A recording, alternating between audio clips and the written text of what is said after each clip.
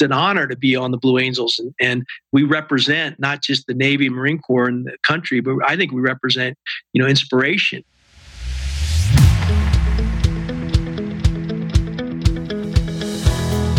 Welcome back to the Impact Entrepreneur Show. My name is Mike Flynn, and I am honored to be your host. Our mission here on the Impact Entrepreneur Show is not just to inspire you, but also to help you tap into and begin to believe in your God-given potential and purpose. That's right, baby. We want you to not only be inspired, but experience breakthrough. And we do that on this podcast by interviewing incredible people who are using their experiences, their skill set, their platforms to have a game-changing impact in the lives of others. And here's the thing.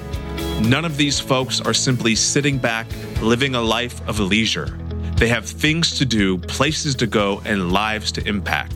Speaking of that, John Foley has some serious flying skills, but for him, what's truly important as a team member, leader, and mentor is connecting with people, but not just any people, people who have a deep connection to who they are and why they are there.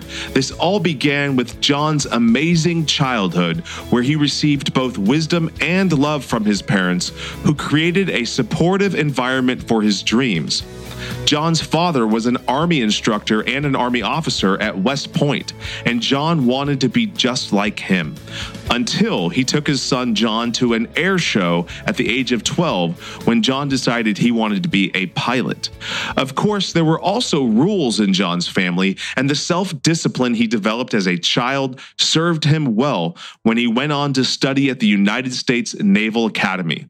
He played college football while he was there, and after graduation, trained as a fighter pilot. Moving up the ranks, he then became an instructor pilot and later joined the Blue Angels, the United States Navy's Flight Demonstration Squadron, an elite team. John's hairy experiences in the Blue Angels included flying into Russian airspace shortly after the end of the Cold War to do a show and seeing Russian fighter jets coming toward his plane. Fortunately, the Russians were also keen at that point to make friends, and John ended up waving at one of his Russian counterparts from the cockpit. Flying in a squadron means that you and your teammates literally rely on each other to stay alive. And in this episode, John talks about many things, but he talks about why it's so important to hold up your end of the deal and do your job well. He explains that he sees a huge difference between being scared and being afraid. And to him specifically, being scared means, hey, I need to do my job. Everybody else is counting on me, and I'm counting on them to do their job. But being fearful means that you have to go into defense mode. Now, John's new book, Fearless Success, is about the secrets of that elite performing team, the Blue Angels, and how everyone, be it an individual, a team in a corporation, a team in a large corporation, a management team, employees, etc., can take what they've applied at their elite level as the Blue Angels and apply it wherever you are as part of a daily practice. You can buy Fearless Success from Amazon and other booksellers, but if you actually go to the show notes and you buy the book from John's website, it comes with a free second book called Breaking Beliefs. Some of John's other tips include worrying about performing well, not the outcome. Instead, taking negative thoughts and putting them back into your head so you can focus on what you need to.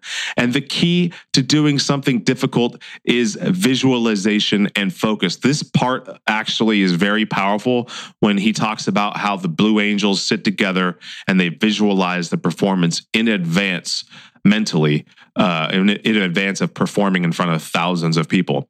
Another one of the secrets to success revealed in the book is that he meditates every morning, and he says gratitude is so important because gratefulness changes the way you see the world, and then the way the world sees you changes too. So bust out your pens and paper, take some notes, and brace for impact with this exciting, fast-moving, high-flying conversation with John Foley, former lead solo pilot for the United States Navy Blue Angels.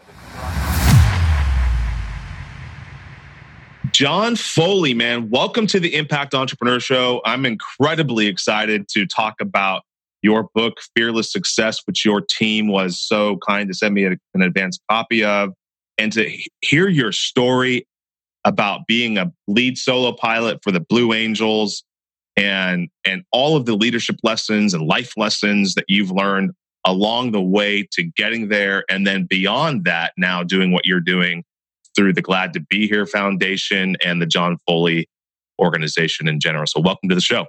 Mike, glad to be here. And thank you for having me on. Yeah, you bet, man. I always kick things off by trying to learn about the origin story of my guests. I think that where we come from is important because it helps us gain an understanding of where we are so that we can know where we're going. And with that in mind, I would love to know who your childhood hero was. Oh, it's easy. It's my dad. I mean, I love my dad. I wanted to grow up just like him. We were chatting earlier, but he was an Army officer like your dad. And he represented wisdom to me. If you think back to, he was the icon of integrity, wisdom, and just kindness too. I mean, he really had it all. So that was my idol. Now, my mom also was the embodiment of love. So, I mean, I think I had an amazing childhood where I had wisdom and love, kind of two sides of the same coin in my upbringing. It's critical. Yeah. Now, are you an only child or you have siblings? Nope, I got an older sister. Okay, awesome. Now, you recount this story of you're at an air show with your dad in Germany, because that's where you were born. Yes. And you wanted to be like your dad. You wanted to be an Army guy like your dad, but you saw this air show going on and that changed your whole mindset. And then you started dreaming, right? You started dreaming about being a pilot. So, but I want to stay with your dad and your parents for a second, because it's both proverbially and figuratively and literally a dream that is in the sky, right? It's sky high. It's a sky high dream. So yes, what did your parents do to cultivate your freedom to dream and pursue big things? I love that. I think the biggest thing was they created a safe environment in the house. And what I mean by that was, of course, we had rules. And I remember my dad saying, get with the program. That meant I was out of parameters, but it was always safe, and they were very supportive. It really didn't matter what I chose to do, whether it was, playing basketball as a 6-year-old or football or sports were always good, but they were always there and supportive of me. School too. They showed that, this is important, but it was a supportive importance. So I felt liberated. I felt like I could do anything and be protected. And I'll tell you one quick story. It just hit my head. I remember my mom, we were in West Point, New York. My dad was an instructor. I'm probably like 4 years old, maybe 5 at the oldest. And all of a sudden, the garbage man comes knocking on my mom's door and says, come quick. Your son's, in trouble. It's like, so she's scared and she comes running out. And I'm in the playground, right backyard. And I'm in the monkey bars hanging upside down, and she looked at him. She goes, oh, don't worry about it. He's fine like that. And she walks away. And I laugh about that because I don't remember it. But, I love being upside down, flying with the Blue Angels. It's a feeling. So it's kind of happened as a little kid. That's funny. That's funny. So I didn't actually realize that, but your dad taught at West Point. Yeah, he was a math instructor. Yeah. What years was he there? Well, he graduated in 52 and then went back as an instructor in 61 through 64. Okay. Yeah, one of my a guy that I grew up with here in Santa Cruz County actually went to West Point, played inside linebacker for Army, nice. and is now about to be promoted to general sometime soon in the 82nd Airborne Brigade. Wow. Yeah. So his name is Pat Work. He's an incredible leader. But wow. Yeah, probably. Hold on, real quick. Do you know what time frame he graduated from West Point? When did he play ball there? That's what I was wondering. I think he graduated. He either started or graduated in 94 time frame. Yeah, they had a good team those years. I played football for Navy. I don't know if you knew that. Oh, I know. We're going to go there. We're going to go there. All right. I got you. But So he actually had the opportunity to play in the NFL, but he turned it. Wow. Turned that. But probably the only time that you and your dad didn't get along was when there was an Army-Navy game going on. Well, actually, it was just the opposite. He was funny because my mom, when I got accepted in Annapolis, and my dad was West Point, the day that I got accepted, all the West Point gear went into the closet and all this Navy gear showed up in the house, right? And so she was won over in a heartbeat. Now, my dad was, he was still proud of his school, but football days, he actually wrote a letter to his classmates saying, I'm sitting on the Navy side and look out because they got a better team. We never lost to Army the 4 years I played at Navy. Wow. So, yeah, you guys went to 2 bowl games. We did. Yeah. Yeah. Ohio State. You played defensive back, correct? I did. Yes. Yeah. So I want to actually talk about athletics for a second because the reality is that was probably the foundation in particular in high school and then ultimately college. That was probably the foundation for your beginning to develop an understanding of what teamwork really is and how there is no, to be cliche, there is no I in team. You can only accomplish championship level efforts if everybody is cooperating together. And that is something that that is a learned thing. I don't think that's necessarily something that we are innately gifted with, that understanding. So who were the coaches, both either in high school or college, that helped develop that in you? Oh, I love that. I think back to really the most impactful was when I was young, playing, Pop Warner football. We were in Springfield, Virginia, and a guy named Lou Dar. And there was the Dar brothers. I still remember their faces. 2 brothers, bald as me, right? Okay. And they really coached us. I think I was in 4th grade, so about 10 years old, 10, 11. And that was the most inspirational time of my football career. I remember they would give out, rewards. They worked for, remember Hostess Ho-Hos? You remember that? Oh, yeah, totally. Ding dongs? Yeah, well, they would give out awards. They worked for that company. And so you'd get a box of ho-hos if you did something well, whether scored a touchdown, whatever. And I just remember just how fun that time frame was. So those were the most impactful. I think with sports, it's interesting. As you go up the chain, whether it's then in high school and then in college and Division I and eventually pros for some people, it changes, right? It becomes more of a business, less of of just having fun. And and that's at least my perspective. I always had fun. I think it taught me not only teamwork, how to depend on others, how to trust others, but here's what's critical. You have to do your job. That was the most critical thing. And it's true in the Blue Angels, and it was true in every aspect of business and every aspect of life. Yeah, I'm part of a team, but my biggest responsibility first is do my job and do it well so people can count on me. Whether it's defensive back, I might have the deep third coverage, all right? So I'm not worried about the middle of the field. I got to trust someone else to cover that. But dang it, I'm not going to let something happen on my side of the field. Flying in the Blue Angels, we all had, we're flying close, 18 inches to each other. And we had set procedures on how to do that. But I have to depend on myself first, not hurt somebody else.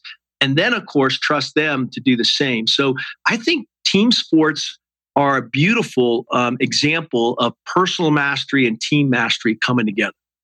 That actually requires a lot of discipline, self-awareness, self-control to make sure that you're covering your area and trust the other people who are trying to perform at their best. Have you always had that, or is that something that was cultivated in you through mentors and guidance and coaching? If you mean trust, I think trust is natural state. Or discipline. Discipline. I think it grows and you learn discipline. And I remember hearing a speaker once say, "Discipline is delayed gratification." And when I heard that, I went, "Oh, that's cool, right?" Because when I hear discipline, I'm thinking negative. I'm thinking, crap, I have to do something. Versus delayed gratification is, wow, I get to do something. Or, this is going to be a benefit. So I think we learn discipline in different aspects of our life. And it's usually by the results that are generated, right? you get good results, you go, wow, I kind of like that. Let me replicate what worked. You get bad results, you go, maybe I need to debrief and fix this, and so I think it's cultivated. I also think, by the way, that you got to have fun. And so for me, a lot of discipline is also discipline to be spontaneous, discipline to have fun in your life. It's not a rigor. That doesn't work for me. I've been through that a lot. Well, you certainly have had fun throughout your career. I mean, definitely as a Blue Angel, I mean, like that's got to be like the funnest job ever. And then, but also playing Division I college football for Navy and going to 2 bowl games and just excelling. I mean, then after you left the Navy, I think you went on to go get a master's degree from Stanford. So there's no doubt that you are driven, that you're a competitor, that you want to perform at the best. And psychologists refer to that as like an intrinsically motivated thing. Have you always been intrinsically motivated? Yes, absolutely. It's funny you brought that up. I never thought of it that way, but yeah, I'm definitely, self-motivated intrinsically, and it's what drives me. It's not the outward results. That doesn't drive me. That's just the outcome.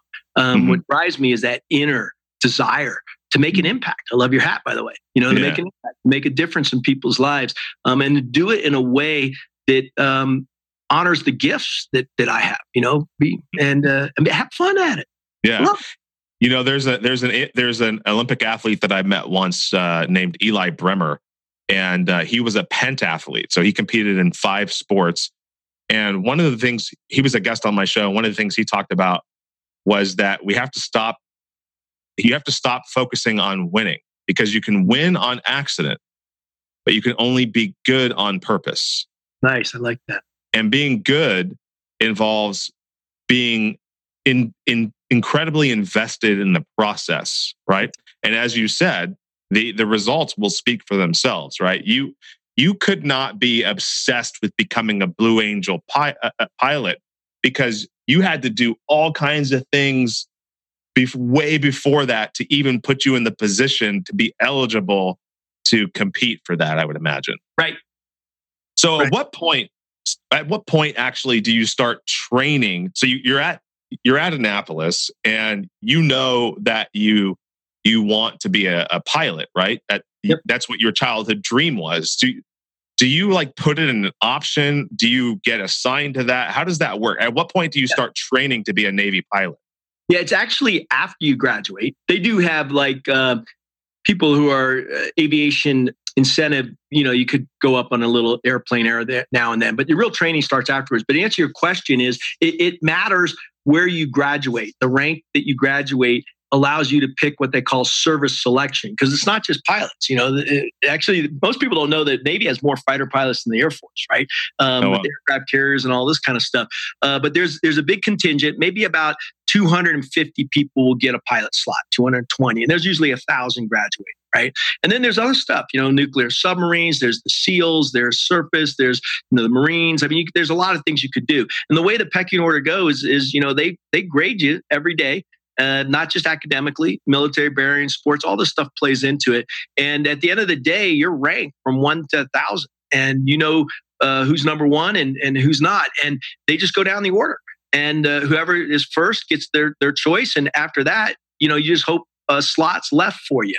And so you got to kind of you got to know the game, and you got to be willing to work hard to get the opportunity. And I think that's true in life, right? It's know what's required, and there's stair-step goals. So for me, I just needed a pilot slot. That was the first step. Okay.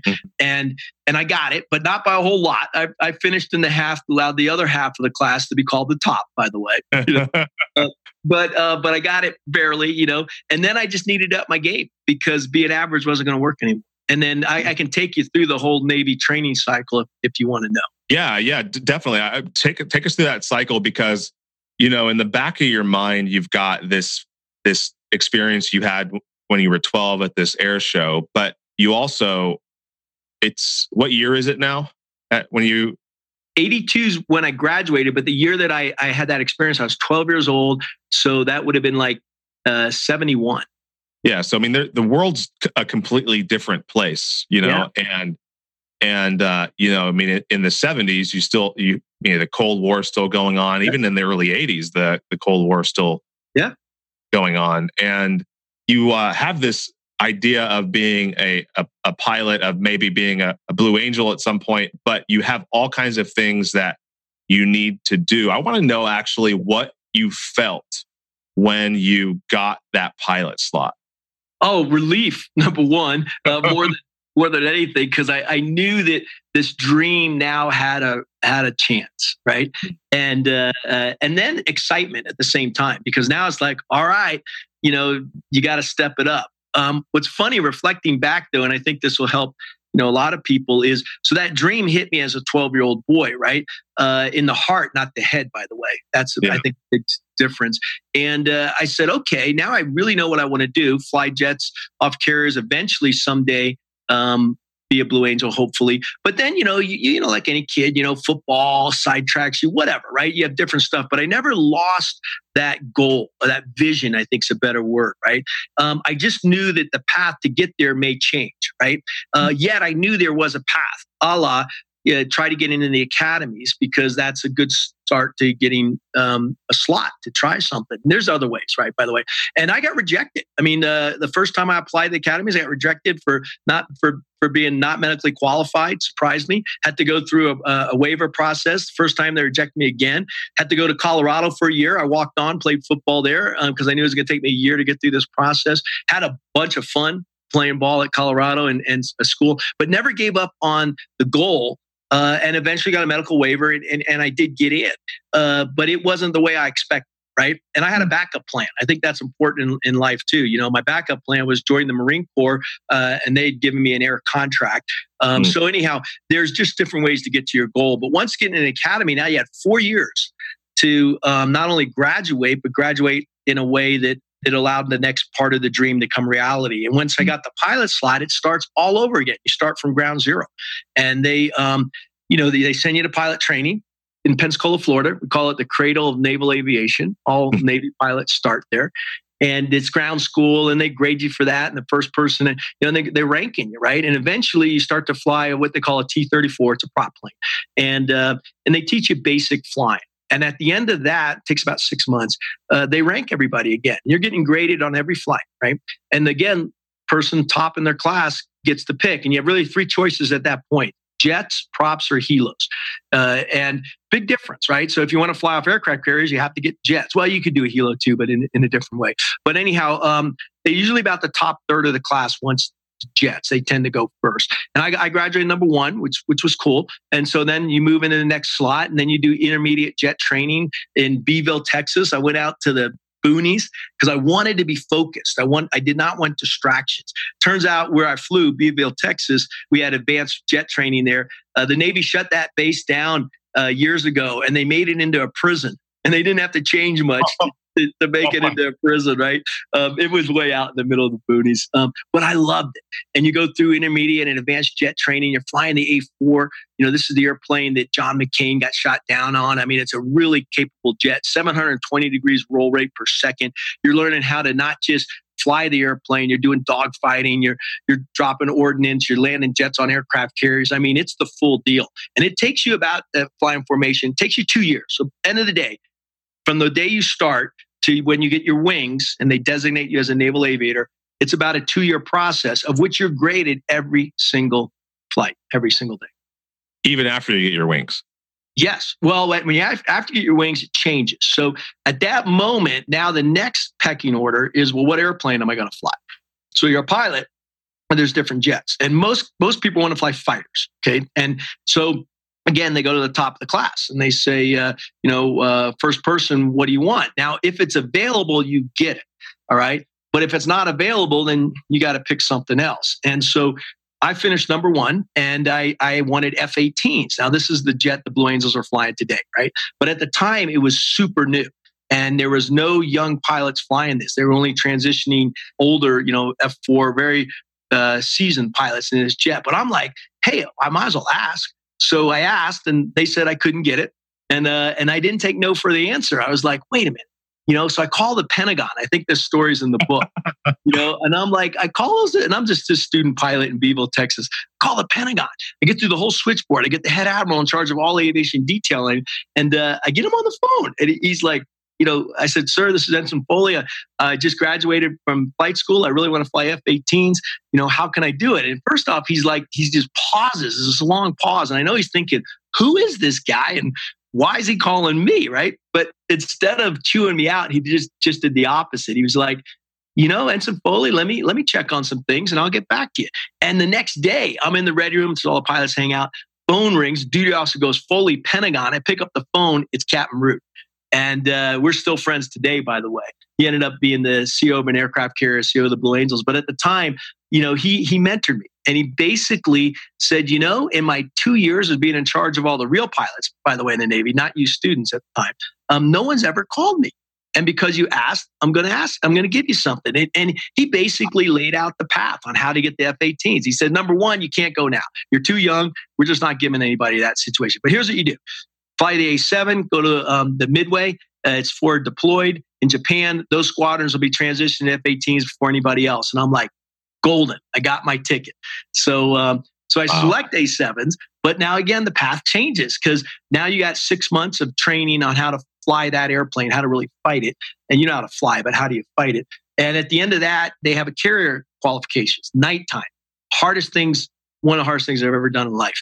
And I didn't do well that night. I mean, I actually remember they sat me down. They shut me down after a couple of scary landings, and they pulled me out of the cockpit. They basically said, Gucci, that's my call sign. They said, you better get your act together. You better show me something, or you're done. And it's an interesting conversation when someone after 2 years says, you either perform now or we can't use you. You can't land on the jet. You can't land on a carrier. You're no good to the Navy, right? As a fighter pilot. So anyhow, I got a second chance, went out the next night, did okay, didn't do great, but I didn't get this advance orders. So now I'm not on the Midway. I'm assigned to the Carrier Enterprise, which is coming back from cruise for the people who need more time, right? Someone who needs some time. Turned out to be the best place I ever was. I was stuck there for 3 years. I thought I'd be quickly out of A7s and not stuck. I actually learned so much, great squadron. Eventually, out of that tour, did fairly well and became an instructor pilot. And then I became an instructor pilot in the F-18. So I finally got to that part of my dream, flying out of El Toro, teaching Marines how to land jets on aircraft carriers, which was really challenging. And out of that group is when I got selected for the Blues. And the Blues, we usually select our pilots from Top Gun, the instructor ranks. And that's well, that's a fascinating story. And the idea of, I actually interviewed last year Carrie Lorenz. Have you ever met her? Yeah, of course.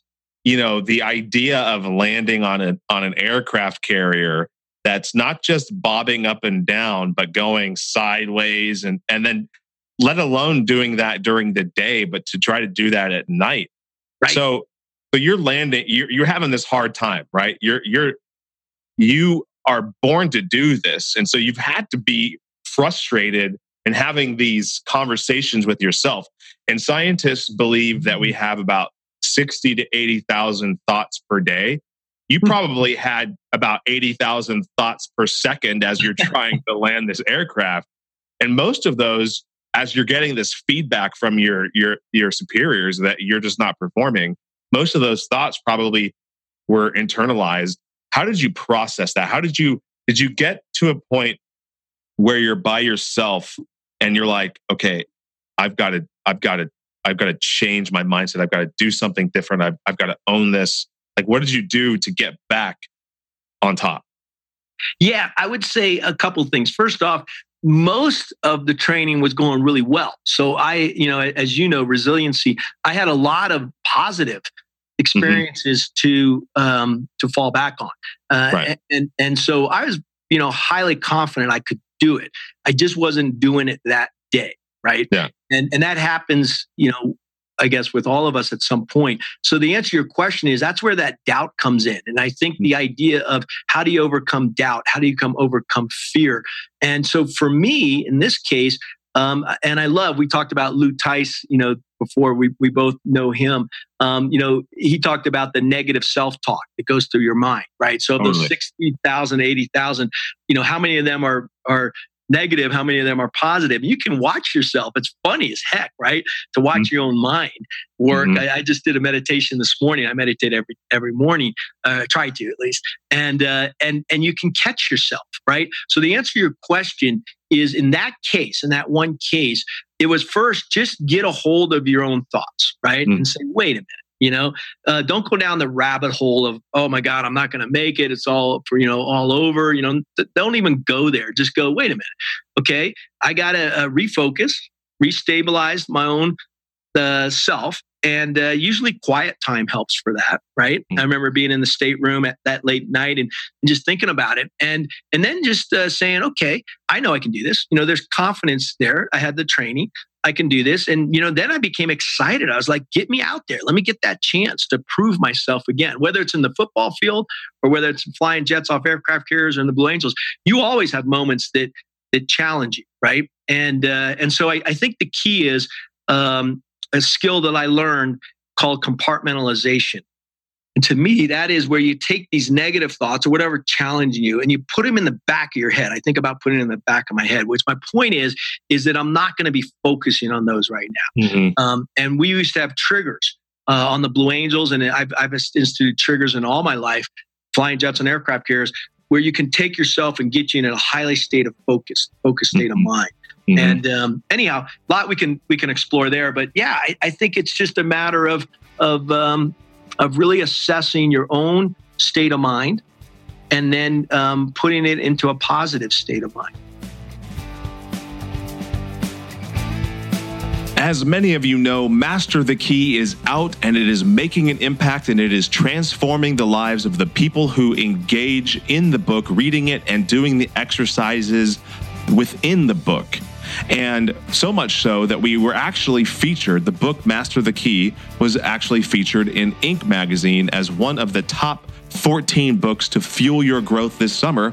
And so I'm incredibly humbled by the response and by the coverage that it's getting, and the response specifically from readers who are leaving reviews on Amazon, such as Jeff, who says it's a must-read for people of all ages.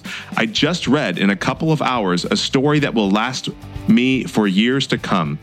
Mike Flynn wrote a compelling, engaging, can't wait for the next page story and used characters that are so easy to relate to.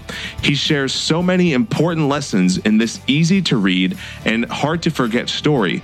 There were times when I found myself thinking I knew these individuals despite them being fictional, since they felt so real and normal.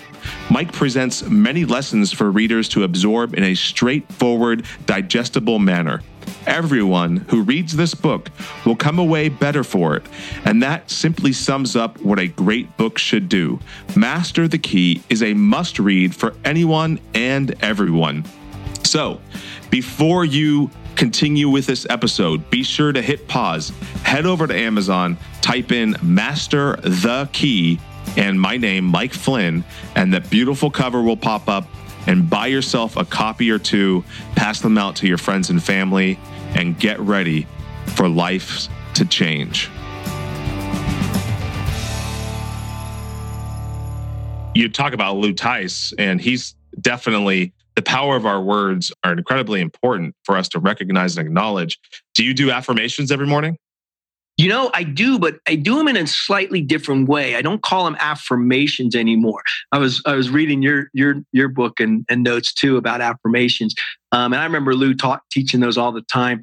I find that for me, I absolutely do them, but I've learned to do what I call an I am statement, and I am blank, and those are the positive affirmations, I guess you would call it that I'm reinforcing in my own life.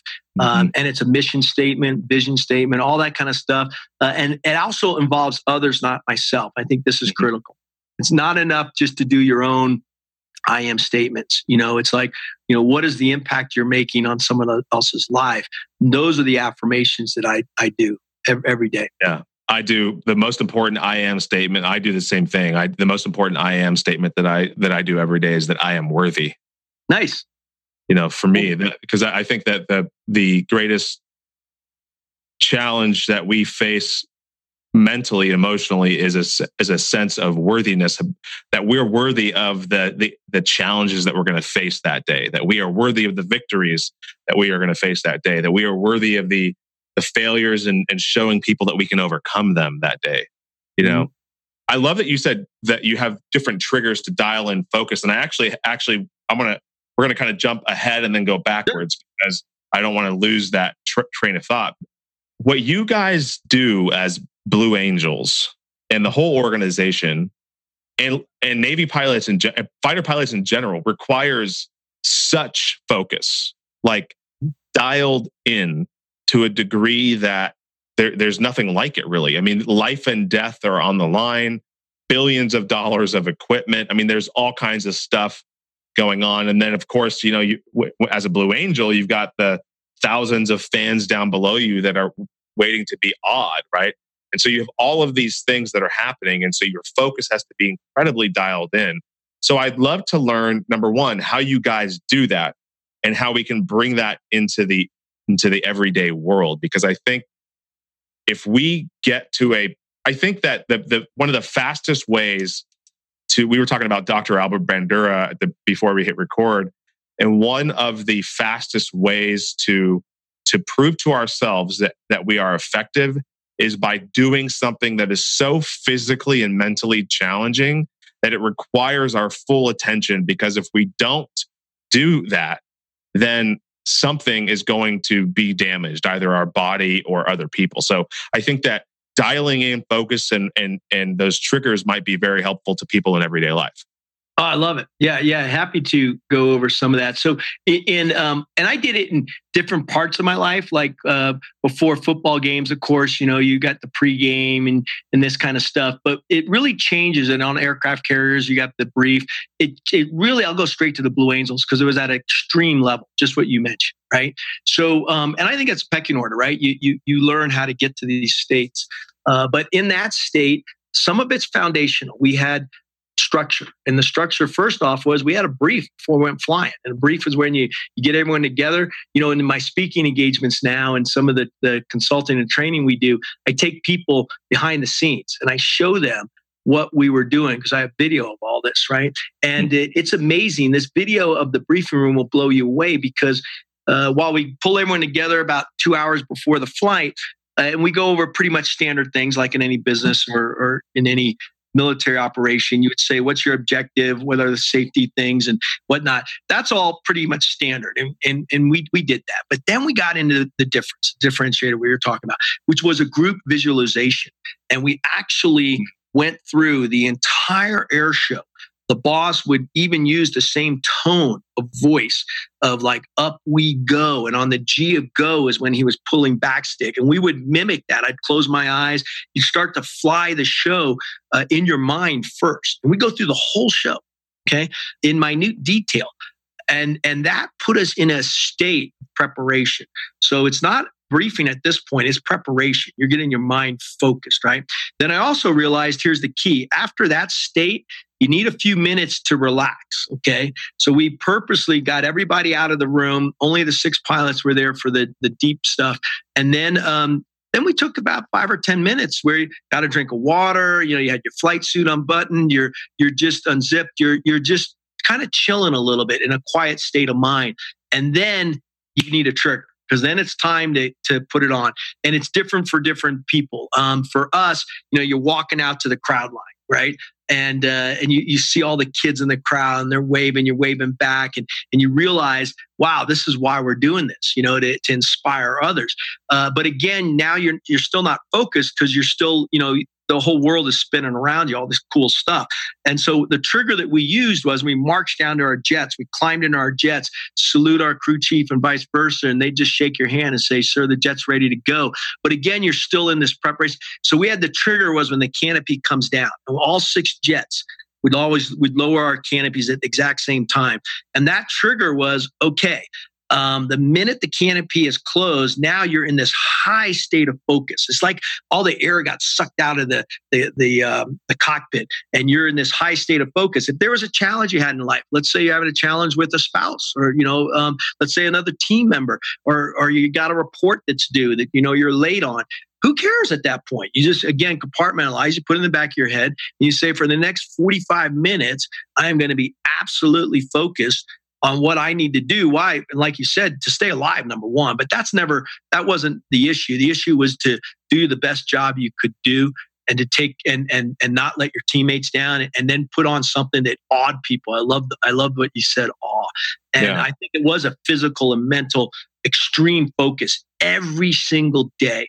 And boy, I'll tell you, once you do that, and I like Bandera, I didn't know he had said that, but it reinforces itself, and it just keeps, every day.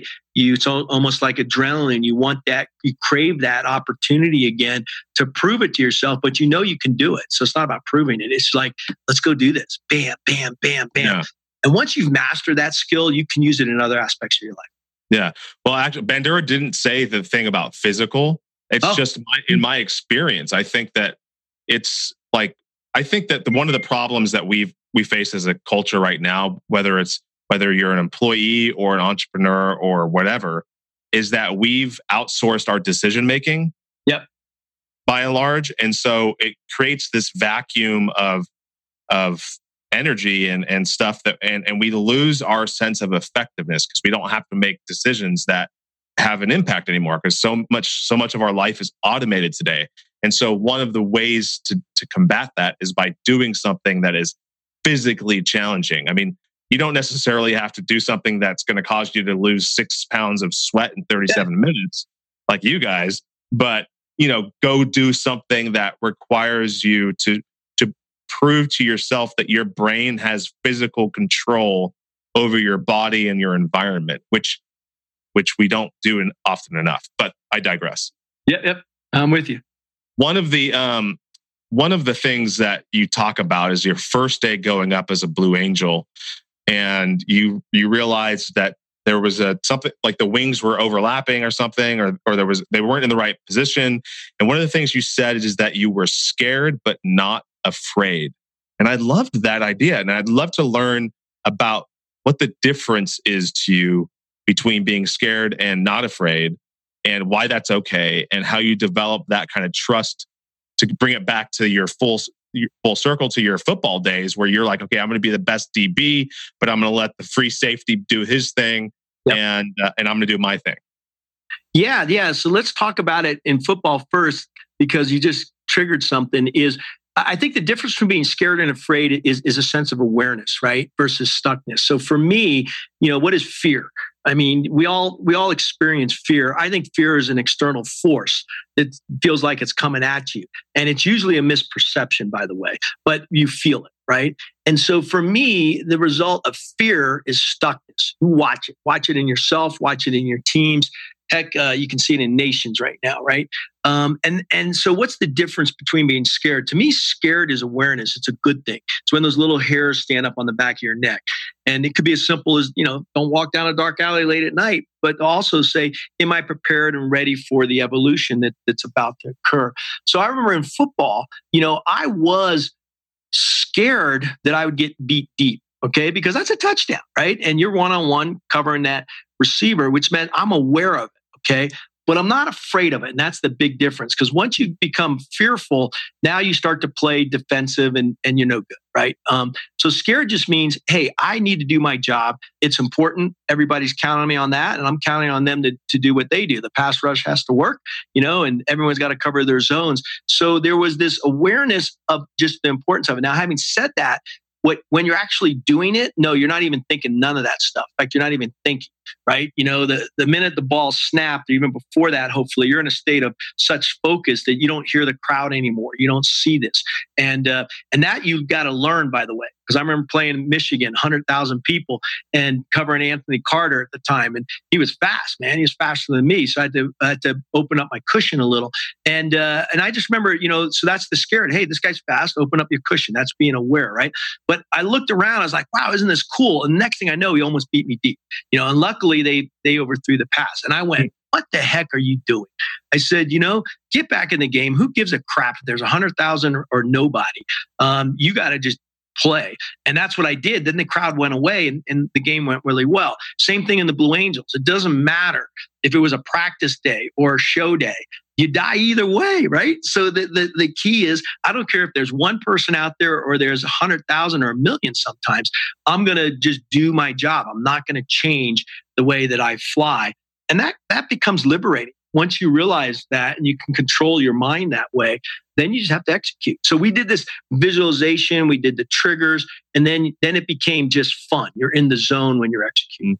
Are you basically, you actually just said the word in the zone. So when you followed that recipe, would you basically get into kind of a flow state practically? Yeah, absolutely. I'm glad you mentioned that. It is a recipe, it is a flow state, and there's a way to do it, right? And so, you could feel yourself kick into this flow state. And it's basically, at least for me in the blues, was takeoff maneuvers. I mean, up to then, I'm still taxiing out. I'm doing checklists. We do have procedures and whatnot. And I'm dialed in at this point, but I'm not in a flow state because I can relax a little bit. We're still on the ground, right? Mm-hmm. But the minute you go full afterburner, you do that high performance climb, you just, as number 6, you do a low transition, which you just suck up the gear. You're right there on the runway. And then you full stick deflection straight up. Let me tell you, you're in the zone. You're dialed. I mean, I can feel, I can sense just everything that airplane's doing. And in fact, what happens is you become one with the airplane. This idea of oneness, we talk about, it was real. If I'm learning, as I'm a student, I'm not one with that airplane. That airplane's huge, it's powerful, it's big. I mean, I'm like, holy crap, how do I even just keep this thing from crashing? But once you learn how to do that, now all of a sudden, it's like riding a bike. I mean, really, it's a great example. You're just doing it with a supersonic jet, and it's fun. You feel like you're totally dialed in.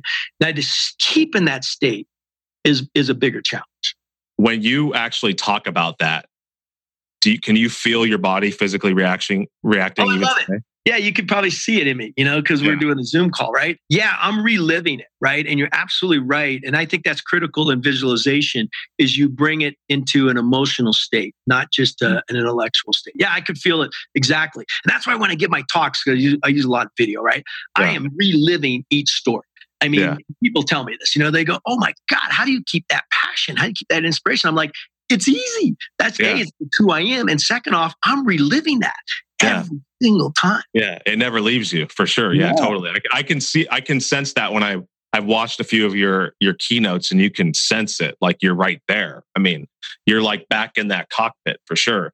Yeah. What's your favorite maneuver? Do you have a favorite maneuver?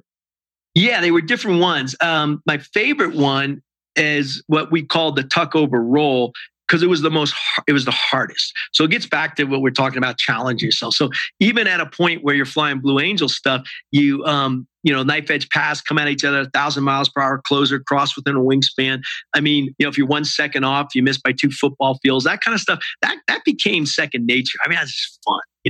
It's like a day landing on an aircraft carrier. When you're first learning it, it's really challenging. Then it becomes super fun. The one that never was fun, just like a night carrier landing's never fun. Really, you're on the tip of your senses. At least you need to be. Otherwise, you will die. And it was the tuck over roll. Here's the objective. It's so cool. It's the lead solo, which I was both opposing and lead solo. So in this case, if you're number 6, you're leading the formation. In this case, the lead solo's got the harder job. He takes the wing. You're coming in. You're very close to another airplane, maybe about 10 feet, and then you go ready, hit it. It's a simultaneous roll inverted. So now you're upside down. Most people are really uncomfortable upside down, but you're not upside down 100 feet off the ground. You're in formation 100 feet off the ground, and then you're flying towards the crowd. So it's a moving cheat, meaning you want to look like one airplane. The goal is to look like one, but you're upside down. Then right at the right moment, you say, ready, hit it. You do a 240-degree roll. You roll inside the belly of your airplane. You come out, you see the rivets of your teammate. If he or she were let up 1/10 of 1 G, you'd hit, right? And so you're in this amazing state, yet you have to be making corrections this whole time, thousands of corrections. And when it comes off really well, it's like the biggest thing, and I got video of this, where it looks like one airplane, all of a sudden we do this roll and I pop out in the back, and you're like, holy crap, how would that happen, right? And you in the jet are not going, holy crap, you're just going, yes, we did it, we nailed it, right? So that was always the most challenging. Oh man, I got chills just even like watching you describe this. I mean, people listening to it are obviously gonna get that energy, but it's not just the 6 of you pilots. There's a whole organization beneath you, making what you just described possible for the audience to experience and to help you guys and gals perform at your best, right? Yes. So that you don't have to think about all of those things. So what does it take to create the organization that is the Blue Angels, which are a bunch of other men and women down on the ground? I love that you asked, what does it take? First, let me just define it, and then we'll get to that, because that's a really beautiful question. First off, what is the organization? So the Blue Angels are about 120 individuals. We've got 6 demo pilots that fly in the air. You have another 10 or 11 officers. So you got about 17 officers support in all this, and then you have at least 100 of our maintenance troops. And these are the ones who are really the whole heart and soul of the team, right? They're the ones supporting the jets, hydraulics, jet engine mechanics. I mean, all kinds of stuff, right? And so the point is you need to have a team, right? It's like even in sports, it's not just the players on the field. This is whole team concept business for sure, right? So the idea there was we want to select first off. What does it take? You better select right. So it gets right down to how do you select your replacements. Now, here's what's interesting. On the Blues, we had half of our pilots new every year. So 3 of the 6 were new every year. That's half your leadership team gone every year. A third of my support teams new every year. And that's mostly because we're just part of the Navy. The Navy says every 3 years you get a new job. We're constantly rotating people in and out. And that's good because you get new blood in, all right? But it also requires real focus and training and mentoring, a constant learning. We're in a continuous state of learning on the Blues, and that's my life now. I'm in a continuous state of learning, continuous state of getting better, and or at least I'm trying, right, and hoping so. So the idea here is select well, right, and I want to select for first off what I call my glad to be here mindset, and that is someone who has got a purpose higher than self, someone who is there for a reason. In our case, we were ambassadors of goodwill. So this idea of a bigger mission. And I want someone who also is joyful about this, right? It's an honor to be on the Blue Angels, and we represent not just the Navy and Marine Corps and the country, but I think we represent, inspiration and greatness. So there's responsibility to that. So I want people who care about that and can feel it, right? And know that so number one, selection. Okay. Skills are easy. That's not that hard. You can find people, who are skilled, but I want someone who's bought in, committed, right? So selection one. Second is training. We had a process when we bring new people in. There was, you got a mentor, you got another pilot on the team, and you were mentored by someone who did this at a very high state, and they were totally bringing you along, because guess what? The next year you became that person, which is really cool. Is you became the mentor to somebody else, and so there's this process that works there. But I think more importantly, and then of course we had certain amount of training flights and we had a way to conduct our things. But what was even more important was this mindset that I call glad to be here. And what I mean by that is a deep connection to not only who you are, but why you're there and what's the impact you can make on others, and doing it as a team. This glad to be here mindset starts with gratefulness and gratitude, but it goes well beyond that, right? It's sometimes you were just glad to be alive, right? And you were glad to be with your teammates. But more importantly, you were glad to do something that made it an impact and a big difference on other people's lives. I remember the looks in the little kids' eyes, and you could see hopes and dreams, right? So the mindset, the gratefulness, the way you approach the day really mattered. And then you had what we called operational excellence. We had briefs and debriefs. We had ways to do this. And anyhow, I lay it out all out on the book. But I think what was really cool here with us is you get to the organization was a culture of excellence. Mm-hmm. And that's the key. It was a culture. And you first had to buy into the culture. Mm-hmm. And then you had to actually make it better. And that was cool. Every year, I think the culture gets better and better, not just in the Blues, but I think this is what I'm trying to do in business and life too. This episode is brought to you by the Lawton Marketing Group, a full-service advertising and design agency specializing in websites, social media, apps, logos, and more. Based in Oklahoma, they work with clients across the nation, from small businesses to large corporations and everything in between. You can find them right now on the web at www.lawtonmg.com or call them at 580-275-2063. Connect with them now for a complimentary competitive analysis of your website. Just tell them the Impact Entrepreneur told you to call.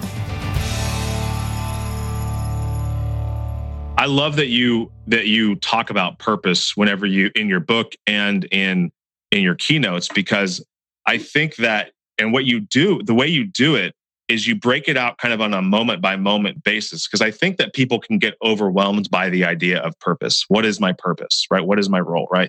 That's a very big question that a lot of people grapple with every day. But what you have come to realize and lived out every day and continue to, and all of your team and all of that is that the purpose of anything is to facilitate something in the moment, right? So like the purpose of your coffee mug and my coffee mug is to facilitate putting a nice caffeinated warm beverage into our body, right?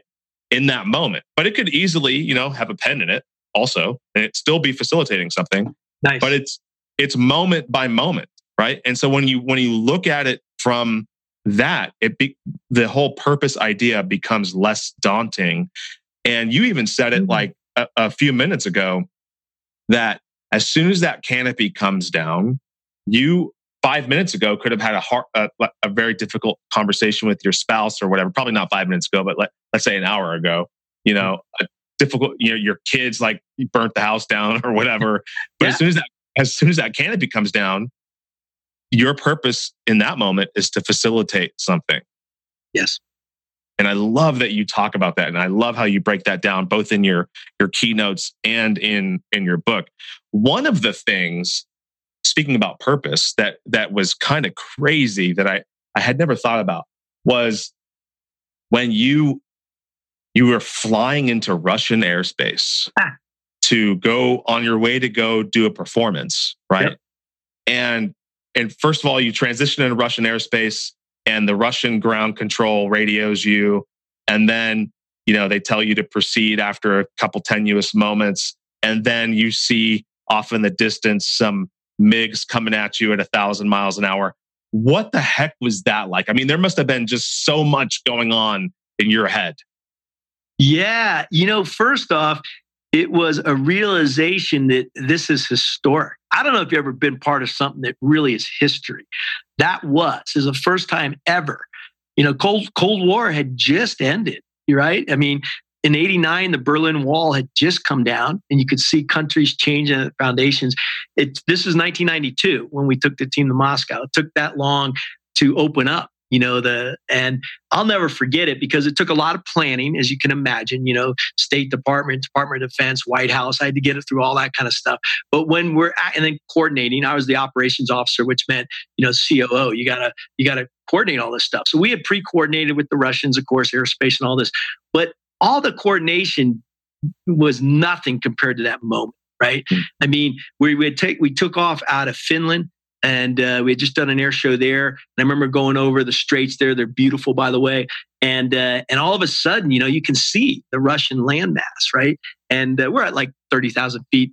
And we check in to Russian airspace. And you can hear the Russian accent on the other end of the radio. And I remember the boss checking in saying, Moscow Center, this is Blue Angel number 1. And, it's pretty much standard. And they come back, Blue Angel number 1, Moscow Center. And Roger, flight level 300. And then, and that's standard stuff. And then all of a sudden you hear this, Blue Angel number 1, what type of aircraft are you? And I'll never forget this. The boss was so cool. He paused. He goes, we have 8 Navy F-18s. And there's dead silence on the other other end. And that, normally there's not silence for that long, right? You could tell the phones are ringing, going back to Moscow, whatever, who knows. And comes back about 30 seconds later, continue, and we had already had got the coordination. But the point is that, you're starting to feel this, right? And the little hairs are standing up. And I think about, it wasn't that long ago. I remember standing in Kubinka, the master jet base, and being also right down there in Moscow, right at the square. And, thinking that, wasn't that long ago, we were actually planning to target this. And now we're not targeting it. This is friendship, right? And it was so cool to feel that. And then all of a sudden, you see on our radars, little blips come up, and it's and you see that, it's an Su-27, a MiG-29. They're coming to intercept us, which we had planned, right? But still, It's cool, right? To feel this, and you're like going, wow, this is awesome. And then they join up on our wings, and now I'm looking over, and this Russian pilot's right on my wing. He's waving. I wave at him. He waves at me. And you realize that, this is special. This is awe-inspiring. And it was cool. I mean, I'm not kidding you. The little hairs are standing up. In fact, I remember Thumper, my wingman, said, Gucci, stop looking at the Russians, get back into your cockpit, right? Yeah. And then we've got video footage of this, which is unbelievable, of us flying into Kubinka Air Base, the master jet base. It's the 6 of us. And we got 2 Su-27s on the wingtip, another 2 MiG-29s. There's 10 of us coming in over the field, and the Russians peel off because they're demonstration pilots. And we peel off, and we land the jets, and we get out of the cockpit. There's a band playing. The Russians had their military band playing the U.S. national anthem. It wasn't perfect, but it was perfect to me because they were just trying, right? It was unbelievable feeling. Unbelievable. So unbelievable feeling. You land. You have this wonderful euphoric experience, and then the air show almost doesn't happen. Yeah, there you go. Nice story. So actually, the euphoric experience, what really made it special was not just the band playing and all this pomp and circumstance. Then all of a sudden, we just got swarmed by kids. They had all these kids there. And there's pictures of me holding little girls and boys in my arm, and we're swarmed by kids. And it was so cool. Because you realize, wow, people. And when I left Russia, what I realized after spending a lot of time with them is that we're all more similar than we are dissimilar. This idea of an enemy is a bunch of crap. There should be no enemies in the world. I don't see, all I have is allies, whether it's in speaking, whether it's in business, whether it's in life, we're all trying to be happy and do good stuff. But so to be swarmed with those kids was amazing. But yeah, then what happens is now you kick back into, okay, operations mode. We're supposed to do an air show. It's going to be over Moscow. And all of a sudden, this general comes in. And he says, oh, we have a slight problem. When they say slight problem, it ain't slight, right? And I said, well, what do we got? And he said, well, you can't fly inside the Beltway. And basically, Moscow's got a Beltway like Washington. And they had created a no-fly zone, just like we have over the White House now after 9/11. But they extended it out to the whole Beltway. Well, the air show that we were doing was right on the edge of the Beltway. So half of our airspace was inside. And we need that. That's where you rendezvous and you get your things. So I'm like going, I'm the operations officer. I said, well, we need that airspace. We can't fly without it. And so he's like, okay. So he gets on the phone. He's yelling into the phone and yelling at somebody. I'm thinking, oh, this is great. This guy's going to get this changed. Hangs the phone up, says, sorry, couldn't do it. And I'm like, what? And so we elevate this up to the, all the diplomats that actually went up to the highest levels of government. And it came back, no. So now we got a choice. And that is, are we going to not fly, which would be a total embarrassment? He flew all the way out there. Or, are we going to modify our show? And that's not something you do in the middle of the season normally, And I remember the boss and I were talking, and we actually, considering the safety aspects, of course, and all that. But we went, I think, boss, we could do that. And we mapped out, we changed our whole show right there on a napkin. And we then flew it the next day. But it was an interesting dilemma in one's life, right? So yeah, it almost didn't happen, but it did. Yeah, fortunately, yes. So one of the special things about that gold helmet that you guys are honored to wear as a sign of what you're doing is that incredible gold visor that enables you to stare directly into the sun. And as you recounted in one of your keynotes, that's where you see Neil Armstrong reflecting back in Buzz Aldrin's visor. It's the same visor, same design. Yeah. And it enables you to look directly into the sun. So I would love for you to share a moment in your life that required you to use that kind of visor to stare directly into the sun with the most courage. I love that question. It's never been asked of me before. First, the tactical aspect in aviation, it's easy, right? I mean, I'm going to go somewhere else here quickly, but lots of challenges, airplanes about to blow up, doing a test hop, whatever. And, you just do your job. It's not hard. I find extremist situations are not hard at all. You just do what you're trained to do and you do it. Like I hit my wingman once, knocked off a piece of my wing. I'm like pointed straight down at the ground, missing a wing. I'm like, what the heck? There's backup systems. I'll figure this out. Right? And you figure it out, right? So that stuff maybe is one example, where you got something changed, catastrophic, right? And you deal with it. Hopefully you've trained. Sometimes it's stuff you've never dealt with in your life. And that's the harder part, right? When something hits you that you never dealt with before in your life. So for me, staring down the gold visor in a more real message is what happened on a date we all know, 9/11. I actually I had gotten out of the military. I had gone to Stanford Business School, worked in venture capital. I started a company called Centerpoint Entertainment, and we were going to be the NASCAR of aviation. So do what NASCAR had done, but with aviation, air shows. And in fact, Red Bull's doing it now. You can see the Red Bull air races. But I was I'm doing this before Red Bull. And I'm in New York, closing a deal with ESPN, equity deal on, I'm putting this whole thing together on a date that became infamous, and that was 9/11. And, so I was there when the towers came down. I remember seeing it. I remember running towards the towers, not away, just trying to figure out if there's something I could do to help. And there was nothing, it was amazing. But I remember that next day, that evening was actually a state of calm. I stayed in the city and it was amazing calm. Everybody was so peaceful and grateful. It was beautiful, actually. And which is true in battlefields too, by the way. And so I was like, wow, this is pretty cool. And then my business deal blew up that day. I'm not going to start an aviation entertainment company after 9/11. And I had $63,000 of my own money in there. And, you mentioned you had some financial struggles. I was, that was going to be bankrupt me. I mean, and I'm like, oh, well, okay, got to figure this one out. But it then gets worse. About 2 weeks later, the woman I was dating at the time and I was hoping to marry dumps me. Okay. So now I'm like, oh, okay, here you go.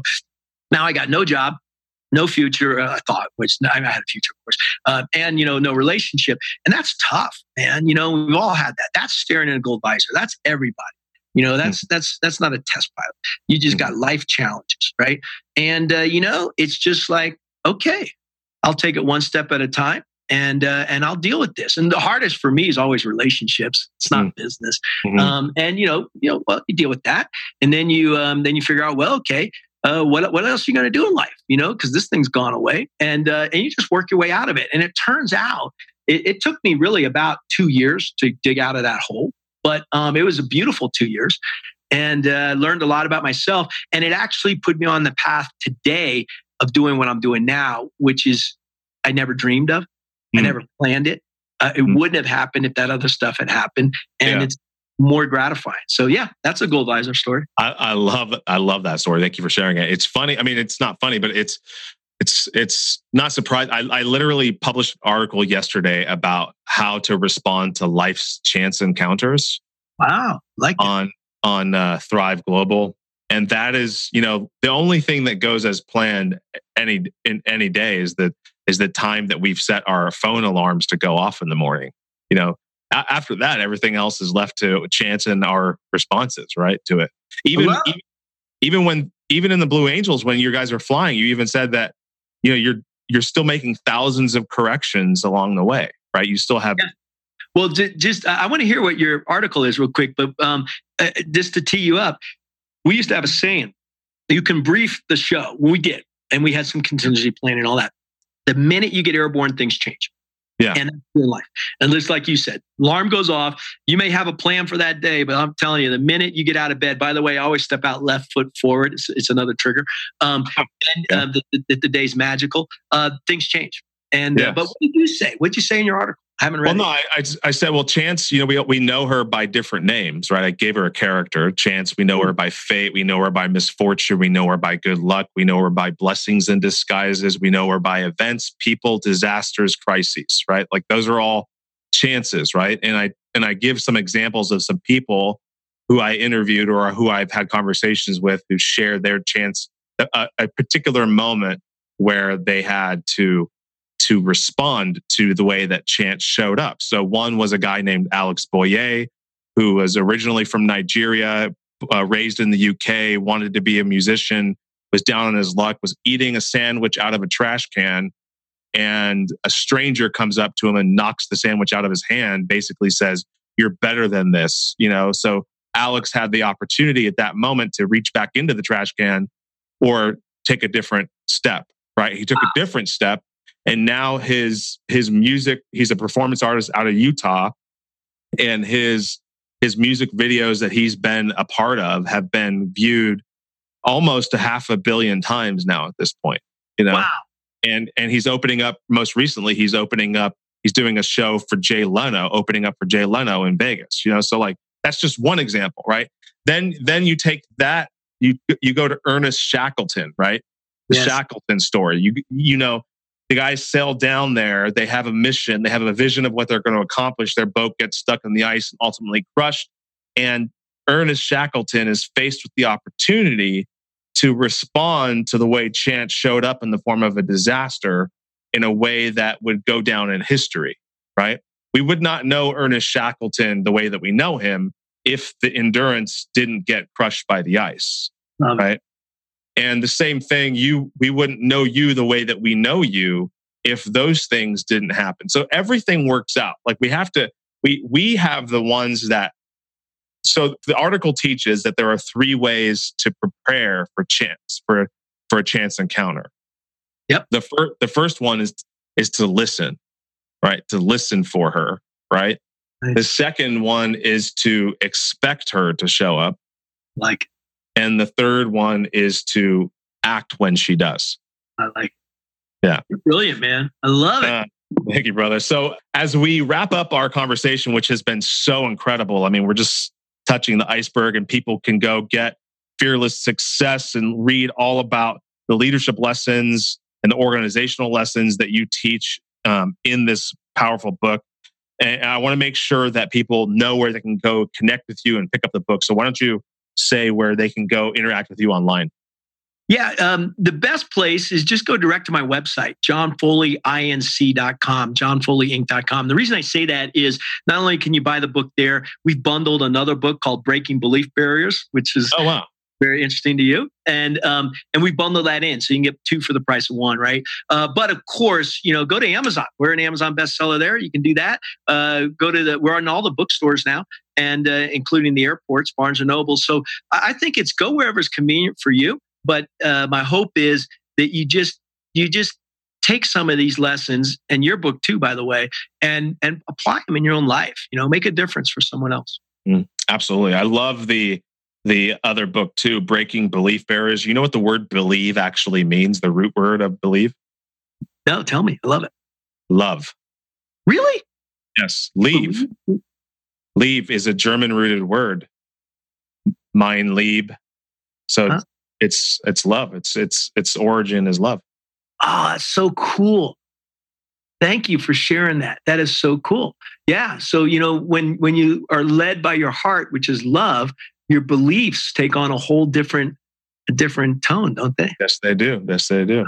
Wow, I love that. So as we were talking about before we hit record, I always conclude each episode with the same 3 questions. The first question is, if you could take a skill set that you currently possess, and I'm going to be curious how you're going to answer this because you have some pretty awesome skills. So if you could pick a skill set that you currently possess and turn it into a superpower, you've already done some superpower-like things, what would it be? Yeah. Now it's being grateful, the gratitude. That's actually my superpower. All right. And really learning that gratefulness changes the way you see the world, and the world changes. And then the way the world sees you changes too. Mm-hmm. So, yeah, I love the idea of gratitude and gratefulness, and then make it real in your life. I do every morning. I call my Glad to Be Here wake up. I wake up every morning and say, number one, what am I grateful for? And that's the present moment. Then I always go back, and I did this with my wife this morning. We're in Sun Valley, Idaho. It's a beautiful day. Actually, it was below freezing here. It's 26 degrees today. It's crazy. Yeah, and this is late June, right? But I was grateful. We went out and saved the plants the night before and all that. But so I went over that. Then I said, well, here's the other technique I use. I say, what I'm grateful for in the present moment. I go back 24 hours. Say, what happened yesterday? They have something to be grateful for. Because as you and I both know, the human brain doesn't care if you're actually experiencing something the first time or remembering it. So again, I'm planting positive seeds, right? And I go back and I remember all the good things from yesterday, people, events. And then I go forward in my day. And I think about others, not myself. So you were the first thought that hit my head. I said, man, we have this great conversation with Mike. I hope it goes well for him. And then I got my team meeting come up after this. And we've got debriefs with clients and all this kind of cool stuff coming up. And I'm like, wow, I'm just setting the day with a gratitude. So that's my superpower. Oh, I love that, man. That's powerful. Yes, gratitude is definitely a superpower. It's become gratitude has become like this like overused thing in the entrepreneurial world because nobody's doing it intentionally, right? Right. But when you put intention behind anything, it becomes powerful. Love that. Yeah. The next question is, what are 3 lies that we tell ourselves that prevent us from performing at the capacity which we are created to perform? Well, I think the first that hits my mind is, you're not enough, right? I mean, whatever, right?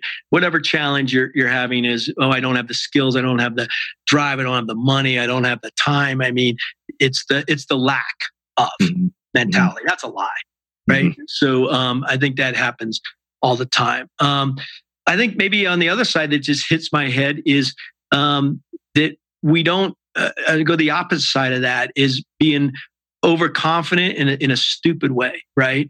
And to me, that's complacency, right? Mm-hmm. And to me, the reason I say it's a lie is complacency sets in when you're not aware, right? And you get too comfortable, and I think you're lying to yourself, and you don't even know it, and that's the problem. It's a blind spot, and when you hit that blind spot, look out, right? Could be texting in a car. We all know that's not good to do. I challenge myself not to do it, but it's still a challenge, right? But the point is complacency, I think, is another big lie. And then I think for the third one, and by the way, I've never, you didn't preload these questions, so that's kind of cool, is I think the lie is you don't have to, I'm trying to think about how to say this. I think that, let me go with the positive first, is that, if you want something for yourself, then you got to help somebody else get it too. You got to give to receive. And that's the positive side, right? Mm-hmm. So I'm saying is that I try to say, really consciously, intentionally, let's say you're trying to make your book a bestseller. Well, find someone else and help them make a bestseller. Let's say you're trying to get more speaking events. Well, help somebody else, which I'm doing right now. I got this great doctor friend, climbed Mount Everest, but also is saving lives in the Himalayan Cataract Project, where they bring eyesight to people. It's part of our foundation. We support him and others. And I'm trying to, kick off his speaking career, right? So the key is to help others. And I think the lie would be that, you just got to get what you want. That's not it at all. Mm-hmm. You got to give what you want first. Mm-hmm. Mm-hmm. Oh, dude, I love that. That's so true. The last question, it's 100 years from now, and you've left a set of instructions for a world-class sculptor. This guy is the lead solo pilot equivalent of sculptors in the world. And you've left a set of instructions for him to create a piece that answers this question: how will John Foley measure his life? What would that sculpture look like? Yeah, it's easy. It's your hat. It's impact, right? I mean, what was the impact that I was able to make on others? And so the sculpture, and I love the idea you brought up a sculpture, it would not be of me. The sculpture would be of the impact that it generated in the world. And I do mean the world. I mean globally. I mean something that made a difference in a big way. And I would say that it's going to blow your mind. It's bigger than we even can comprehend at this moment. 100 years from now. I think back to the analogy where we all thought the world was flat. Wasn't that long ago. Yeah, true. That was the thinking. And we laugh now because that's crazy. Well, it wasn't that long ago we had pictures of the earth, early 60s, right? And, or the 60s. And, what is going to be our thinking 100 years from now about potential, about the human mind? That's what the legacy that I think that sculpture is going to create. And it'll be infinite. It won't be a fixed thing. Potential. John Foley, thank you so much for joining us on the Impact Entrepreneur Show and inspiring and breathing a life into us and reminding us what we are capable of achieving if we put our mind to it, if we're grateful, if we are serving others and willing to not just dream, but be willing to suffer the cost of pursuing that dream. Thank you, Mike. Hey, you're a blessing to the world. I appreciate it. Keep it up. Glad to be here. Thank you to this week's guest, and thank you for listening.